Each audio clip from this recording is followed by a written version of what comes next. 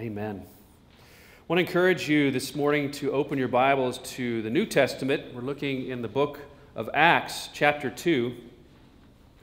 And I have a slight adjustment to the verses listed in your bulletin. We're going to look at verses 41 through 47. Again, that's Acts chapter 2. Would you please stand as we honor the reading of God's Word?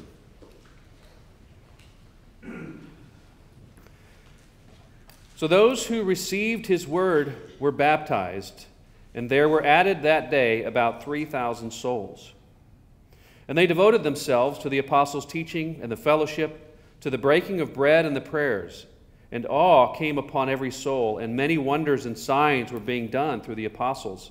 And all who believed were together and had all things in common. And they were selling their possessions and belongings and distributing the proceeds to all as any had need.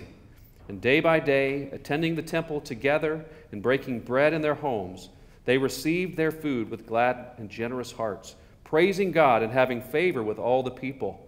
And the Lord added to their number day by day those who were being saved.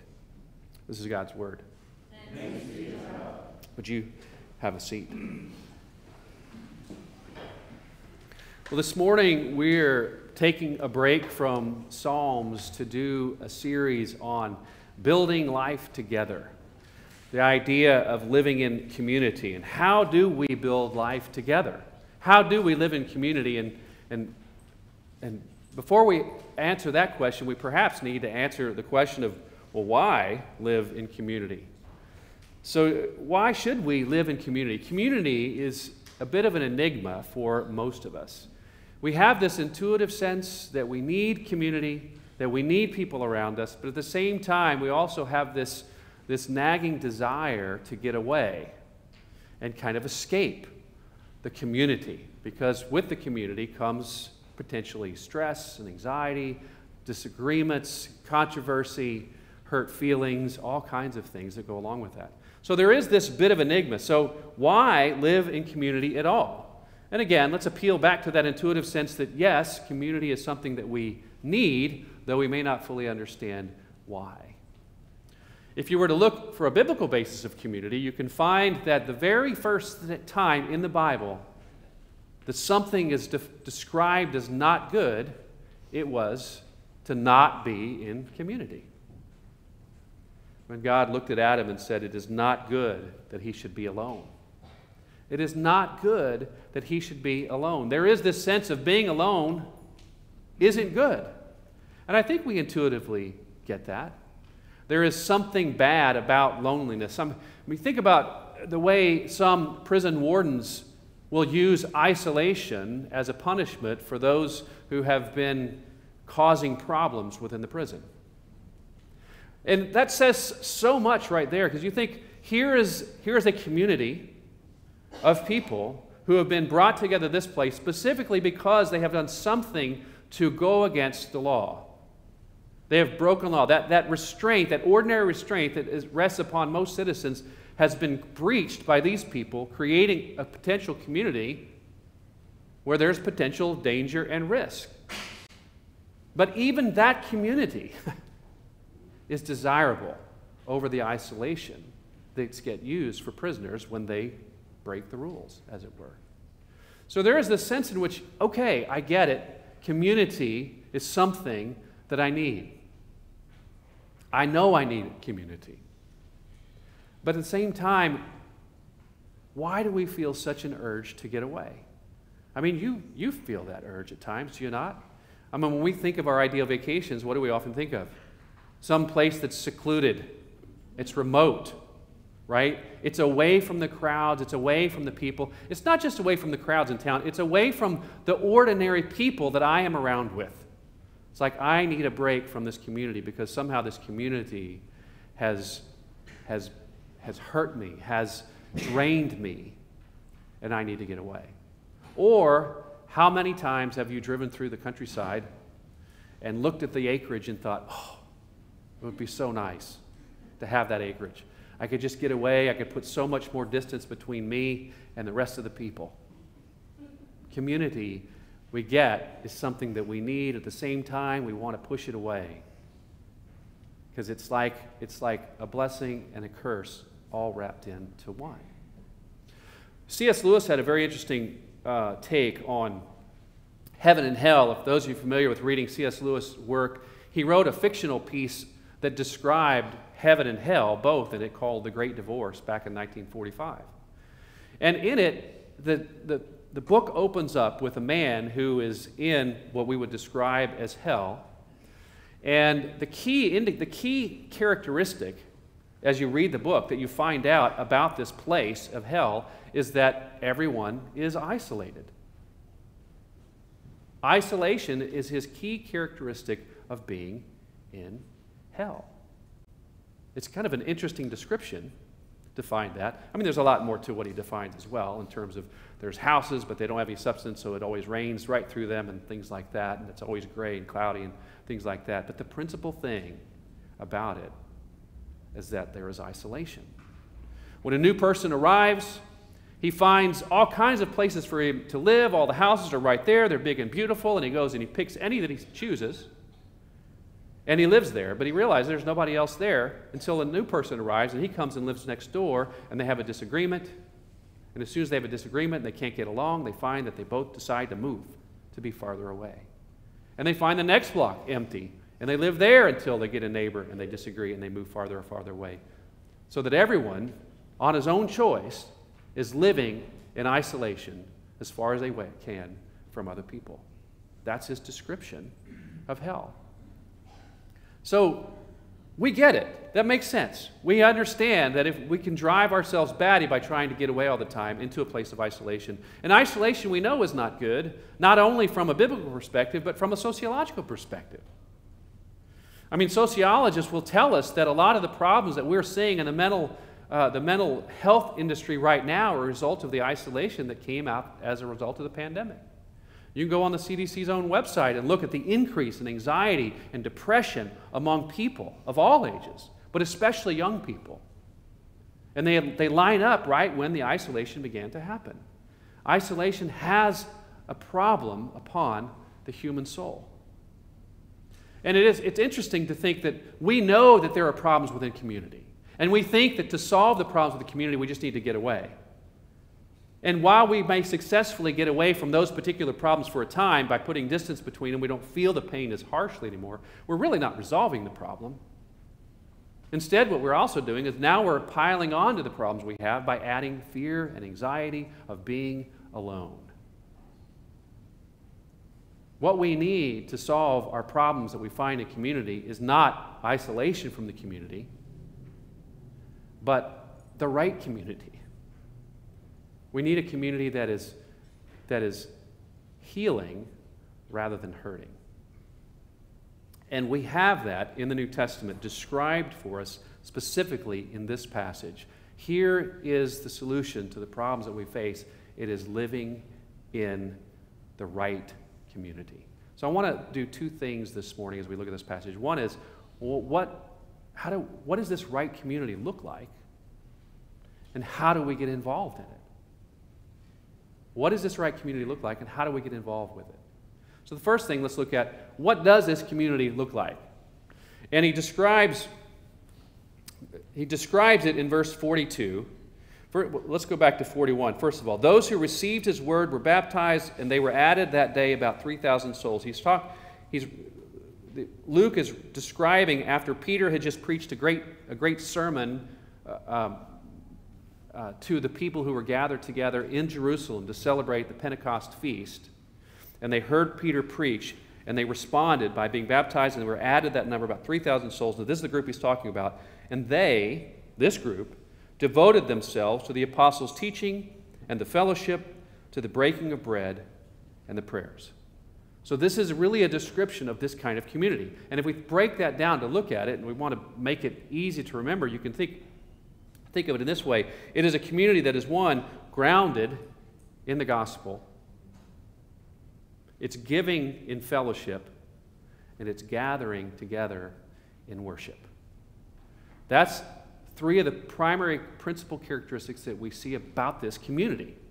The community is grounded in the gospel, it's giving in fellowship, and it's gathered together for worship.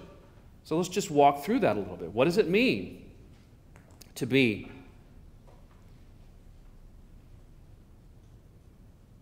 grounded in the gospel. Well, we see it in that opening line in verse 42, and they devoted themselves to the apostles' teaching. They devoted themselves to the apostles' teaching. And we can ask, well, what exactly was the apostles' teaching? And you could, of course, say, well, it was the New Testament. Isn't that the apostles' teaching? That's a big document. What specifically are you referring to? Well, if you think about, well, what makes an apostle an apostle? And we know that as we keep reading in Acts because they have to replace one. They replaced Judas, who had hung himself after giving away, betraying Christ. They want to replace one, so they talk about what are the requirements of an apostle. The requirements of an apostle are as one who was an eyewitness to the resurrection of Jesus Christ from the dead. So they devoted themselves to the apostle teaching, which is primarily to teach that this person, Jesus Christ, rose from the dead. He was affirmed by God to be the one who had been sent to Israel to rescue them from their predicament, from their problems. Now, they were a little mistaken about what exactly that predicament was, because they were looking for a Savior that God would send. They were looking one who would save them from the predicament they were experiencing under the occupying nation of the Romans, who were oppressing them, who were not allowing them to worship as they wanted to, or they were instructed to. They were not allowed to live life as expected. This is what they were assuming that their rescuer, this one that God would raise up, would do. But instead, the predicament that he was rescuing them wasn't from the occupying Romans, it was from the wickedness of their own way. The message that Peter preaches, which, by the way, you want to think, what did the apostles teach? What's what Peter had just preached? And he had just preached a sermon in which he was explaining why it was that they were seeing all these miraculous things happen. Specifically in the speaking of these foreign languages that perhaps would have been familiar to those who had come from different tribal regions, as they heard these apostles who wouldn't have known these languages speaking in their own languages. And they're wondering, what is happening? And Peter's explaining, what you're seeing happening is a fulfillment of what the prophet Joel said on those days, that God will pour out his Spirit. He will pour out his Spirit. And why is he pouring out his Spirit? Because Jesus Christ has been raised from the dead. Why was he raised from the dead? Because you killed him. That was the teaching of the apostle. You killed him. And it says they were cut to the heart. They were cut to the heart and said, what must we do? What must we do? And he says two things. He says, repent and be baptized. Repent and be baptized. Repent of what? Well, repent for killing the Savior that God sent into the world. That's a pretty serious offense, I would say. But he's calling us to do the same thing. To be devoted to the apostles' teaching means to first be one who has repented. Who has repented. Of what, you could say? Of your pride? Of your going your own way? By the way, if we back up and think, well, why is it that so many people in C.S. Lewis's hell wanted to go into isolation? Because they were prideful and self-absorbed, and they couldn't handle someone disagreeing with them. They couldn't handle someone challenging who they were. So instead of repenting, they left. So here's a community that instead, when things go wrong, they repent. They repent and they baptize. They were baptized. What is baptism? Well, baptism is, one, it's a washing, but it's not only a washing. It is a washing indicative of the fact that God is washing away the guilt as a result of that very act that cut them to the heart.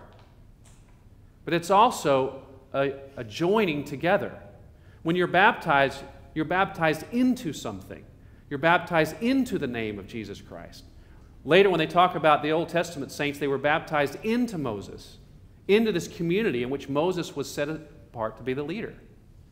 So the idea that you repent of your pride and self-absorption and you are baptized, you are joined into this particular body of believers. There's a grounding of the gospel, and this is the key thing that brings these people together. They are grounded in the ability to repent of their own pride. Now, we still hurt each other all the time within this community of the church. It's not as though we escape the pain of disagreement. of hurting each other's feelings, of finding that someone has disparaged you or talked bad or something is missing, an expectation isn't met. But instead of the community of the world that simply wants to resolve that by leaving and running and finding a new community, we have a community that's built upon the principle of repenting. Pride is a problem.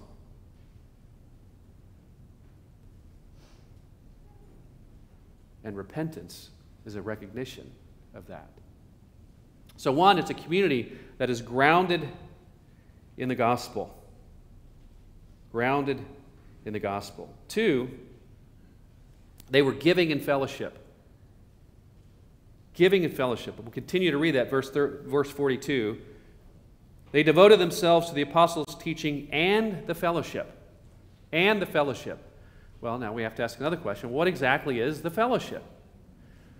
Because the fellowship is the right English word to use to translate this Greek word, but the meaning in the English has some overlap with the Greek meaning, but it's not a perfect fit. Just like in any translation, you don't always get a perfect fit.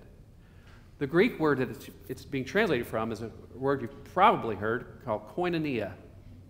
Koinonia is the root of koinonia is koinos, which means common. The idea that he's saying is they're devoted themselves to this group that has life in common. And to further illustrate that, he goes on to describe in verse 44 and 46, what does that mean? Well, all who believed were together and had all things in common. There's that word again. And they were selling their possessions and belongings and distributing the proceeds to all as any had need. And day by day, attending the temple together and breaking bread in their homes, they received their food with glad and generous hearts. So there's two things we see out of this. What does this community, this right community, look like? Well, they're giving in their fellowship. They have life in common. They were together. They were together. I mean, this is not complicated things, but they are challenging to the American church.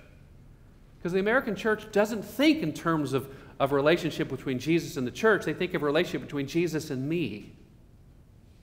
As though the church, well, yes, it's a facilitator, but that's really only why it exists, to facilitate my personal relationship, my individual relationship with Jesus Christ.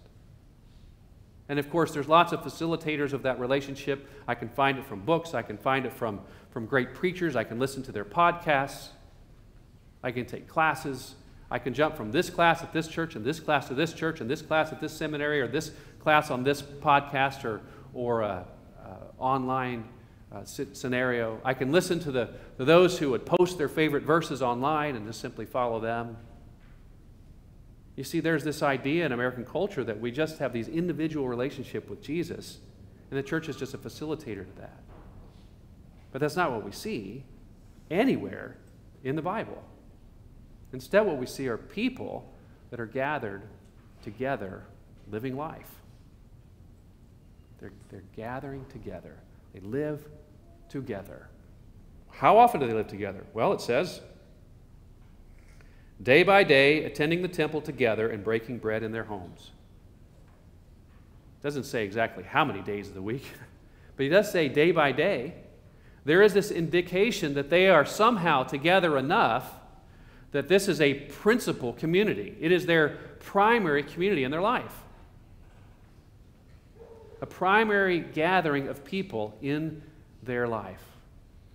Now, if you think about your life, and when you think about the people that you spend the most time with, who are they? Not that we shouldn't spend time with lots of different people. We should. I don't think that's the point. But the point is, who is your primary, your principal community? I think so many people in the American church simply attend a worship service perhaps on Sunday morning, but they've never really connected with anybody there. They don't certainly live life together with any of the people there. They just come. That doesn't fit the description that we see here, because there is a level of involvement that has to exist, whether it's 1 day a week or 5 days a week or 3 days a week. It has to be enough that they are aware of the other people's needs within their community, because that's what they're doing. It's not just that they're together. They have all things in common. So much so that when someone in the church, in this body of believers, is hurting in some way, we see them, other people, responding financially even to the degree of selling their homes and bring the proceeds to help out with those who are in need. That's a sacrificial level of giving. Now, you probably don't see that in your bunco group or your Little League team, right? Or the college football fans you hang out on Saturday and watch the games with. But in the church, that's what you see. Now, you will see that in a family setting. Families all the time are sacrificing. Parents are all the time sacrificing things that they might otherwise do in order to help their kids and the different needs that they have. Whether that's be involved in this, or it's pay for the rec they just had over here, or it's go to college, or whatever it might be. These are sacrifices they make, and they don't even pause about making them. Of course they're going to make them. It's a no-brainer they're going to make them because this is their community, their family. That's what is being described here. This church community is a community that is meant to have that level of familial commitment between its people. Well, I mean, that is a challenge to so many of us because we want to be part of that, but we don't know what the other needs are. Why do we not know the other needs within the body? Because we're not involved together enough to hear them, to get to know people to the degree that they are comfortable sharing those kinds of things with us. Because you can't just do that by filling out a card and dropping it in the box out there. I want you to share the prayer request that way, but that's not a comfortable way to share prayer requests. You share a request, a real need that you might have within a group that has earned your trust. And that takes time. Together time. So what is this community that looks like, that has the ability to heal instead of hurt? Well, they're grounded in the gospel. And they're gathered, or they're giving in fellowship. And third, they're gathered in worship. They're gathered together in worship. Look again what it says in verse 42. They devoted themselves to the apostles' teaching and the fellowship, to the breaking of bread and the prayers. The breaking of bread and the prayers are specific things that we would associate with the act of worship. I mean, we do those things when we come together on a Sunday morning to worship, for example. We have the prayers. We go through, in essence, the Lord's Prayer is what shapes our whole worship service. Our worship is a prayer. And we also come together to partake the Lord's Supper, the breaking of bread. So there is a gathering together in worship that defines this community. And it's not just formal worship, as in the temple. It also says they're breaking bread in each other's homes. There is an aspect of informal worship that is going on when they get together to meet. It is a principal part of their relationship. When they get together to eat, there is a sense in which Jesus himself is there. Where two or three are gathered together in my name, there is Jesus in their midst. There is a natural sense that there is worship going on. They're gathering together to worship. Now again, you can look at what sociologists would understand this. They wouldn't necessarily call it this way, but they would say that people who get together in community gather together not necessarily because they're of the same ethnic background or they're the same socioeconomic status, but because there is some core value that unites them. Some core value that unites them. Now, we would redefine that as a church and say there is something that they all worship. That's the core value. It's the thing that they worship. Unites them together to be that principal community. Now, you probably are involved in a lot of different communities, and that's okay. I think that's excellent, in fact. But you have to ask, which one is your principal community? And what is at the core of that community? In other words, what is that community bowing down to that brings them all together? I mean, think about the different kinds of communities. You can be involved in a community that is built around the Astros. How are the Astros doing? Right? And again, it's not that you should do those kinds of things. But if this becomes your principal community, you realize that at the core level of what connects you is simply how well are the Astros doing. By the way, that's not a great foundation. Some years better than others, maybe. Or maybe it's a little league team. You've committed so much time to this little league team, this becomes your core community. I think a few weeks ago we asked, you want to know what it is you worship? You can say you can follow your money. You could also say, where do you spend the most time? Who do you spend the most time with? And does that reveal the true God to whom you are bowing? Whether the core value is beauty, you're hanging out with only beautiful people, or the core value is money, you are hanging out with people who have the same levels of money and interest with their money as you do. I mean, those can be core values. Those can be things that we bow down to in worship. So how do you know what you're worshiping? What is your principal community? What is your principal community? So this is a right community. This is what it looks like as he described it. They are grounded in the gospel, they're giving in fellowship, and they're gathered together in worship. Now I want to talk a little bit about why this is a healing community and not a hurting community. Why is this a healing community and not a hurting community? Well, remember the reasons that we get hurt. We have a disagreement. We have a conflict. We experience pain, personal pain, because someone has said something we didn't like. They don't made an expectation that we had of them, or we simply have a disagreement on things that we think are important. And so we get hurt. And the natural response is to escape, is to get away, is to run away.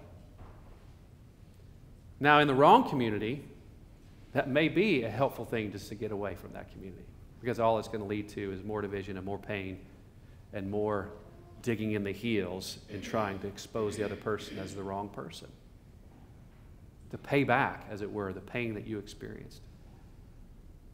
But in the community that is grounded in the gospel, that is the chief of repenters, there is healing, there is the hope of healing, put it that way. In fact, there is a sense in which the ideal community that we saw happening before the fall ever occurred, when Adam and Eve are brought together, it describes them as being naked and unashamed. I mean, that is the ultimate goal of community, by the way. I don't mean to be necessarily physically naked. That's not the point. The point is that you are able to see each other so clearly and so well, so transparently, that you know all about the other person. And yet there's a sense in which you can be in that community and not be ashamed. I mean, that's the ultimate goal of a pure community. We're not there yet. We have lots of things that make us ashamed. I mean, when sin entered the world, what was the first reaction of Adam and Eve? It's to go and hide. It's to go and hide. So we are always going to be encountering pain, even in this community, that's going to make us want to go run and hide. But again, what is the principal reason why we're running and hiding? Our own shame, our own going our own way, our own pride. What do we need to get back to this pure community? We need this pride, this self-absorption, these things somehow weaseled out of us, whittled away, fixed, resolved. And you know how God does that? With a chisel that he puts in the hands of the church, by the way.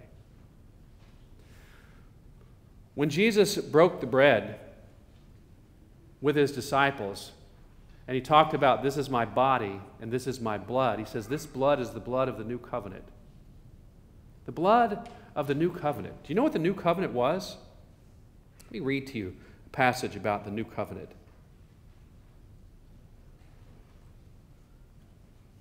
From Ezekiel 36, beginning verse 25, he says, I will sprinkle clean water on you, and you shall be clean from all your uncleanness, and from all your idols I will cleanse you. And I will give you a new heart, and a new spirit I will put within you. And I will remove the heart of stone from your flesh, and give you a heart of flesh. And I will put my spirit within you, and cause you to walk in my statutes, and be careful to obey my rules. Now there's heart surgery going on. I mean, that's some serious stuff. Heart surgery is a major operation By the way, my dad went through it. He had 5 bypasses done back in 2008, I think it was. And that's takes some serious recovery time. Well, that's what the new covenant is. It is heart surgery on people. That is painful. It takes a long time to recover. And you know who's doing the surgery? Did you read who's doing the surgery? And why it hadn't happened yet? Why it's a new covenant? Because he will pour out his Spirit upon all people. It is the Holy Spirit who's going to do this heart surgery. And until Jesus had died and resurrected, he could not send out the Holy Spirit to do this work. So therefore, in the Old Testament, that's why they're trying to externally obey the laws that are written on stone. Now he's saying, I'm going to write the law in your hearts. I'm going to do heart surgery on you, take out your heart of stone and give you a heart of flesh, so that you walk in my ways by your own heart and what I've written there instead of what's written on the stone. And where do we find the Holy Spirit is the question. You know what Paul tells the Corinthian church? He says, you yourselves, the church, are being built together to be a dwelling place of the Holy Spirit. The church is the dwelling place of the Holy Spirit. You cannot find heart surgery that's going to fix the problems in your own heart in any other community.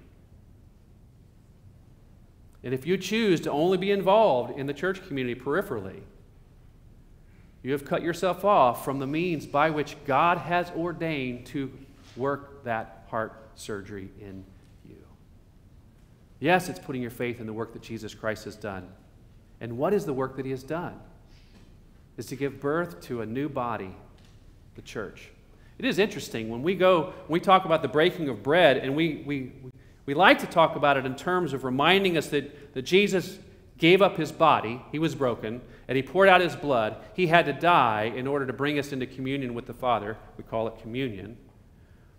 But it is interesting that it's so much more than that, because when Paul is addressing the Corinthian church in 1 Corinthians chapter 11, he's rebuking them because they're not taking the Lord's Supper in a proper way.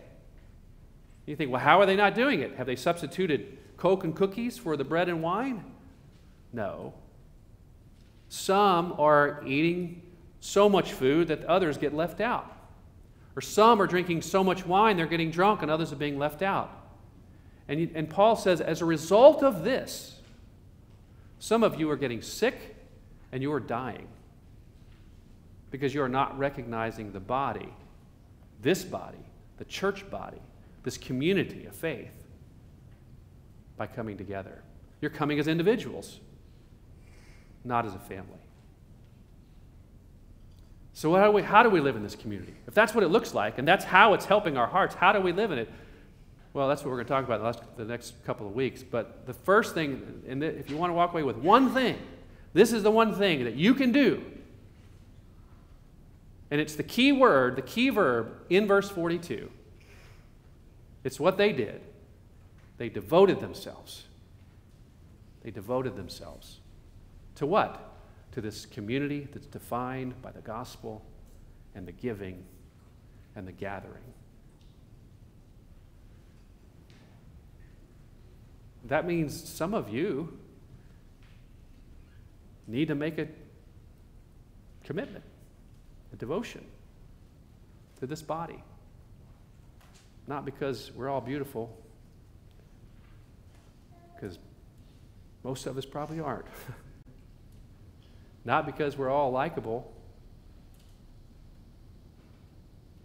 because some of you aren't. Because I'm not either oftentimes. But you need to make a commitment to this body that your principal community might be a place where the Holy Spirit himself is chosen to dwell, that he might do that heart surgery on you, and you will have the people surrounding you to help you through it. Because guess who the chisels are and the scalpels are that he uses to cut those bad things out of our heart? The pain that the other people in this body often cause you. So don't run from that pain. See it as what the Lord is doing to be at work on you, and you to be an instrument that's working on others. Devote yourselves to this body, the church. Let's pray. Father in heaven, we are grateful for the body. We're grateful for the work of Jesus Christ that has done what was necessary to give birth to this body, to create this body, and make us a family in which we can call God Himself Father. Lord, I pray for each of the persons here that you would be at work leading them to take whatever that next step is for them, to be committed and devoted and gathering together with this body. In Jesus' name, amen.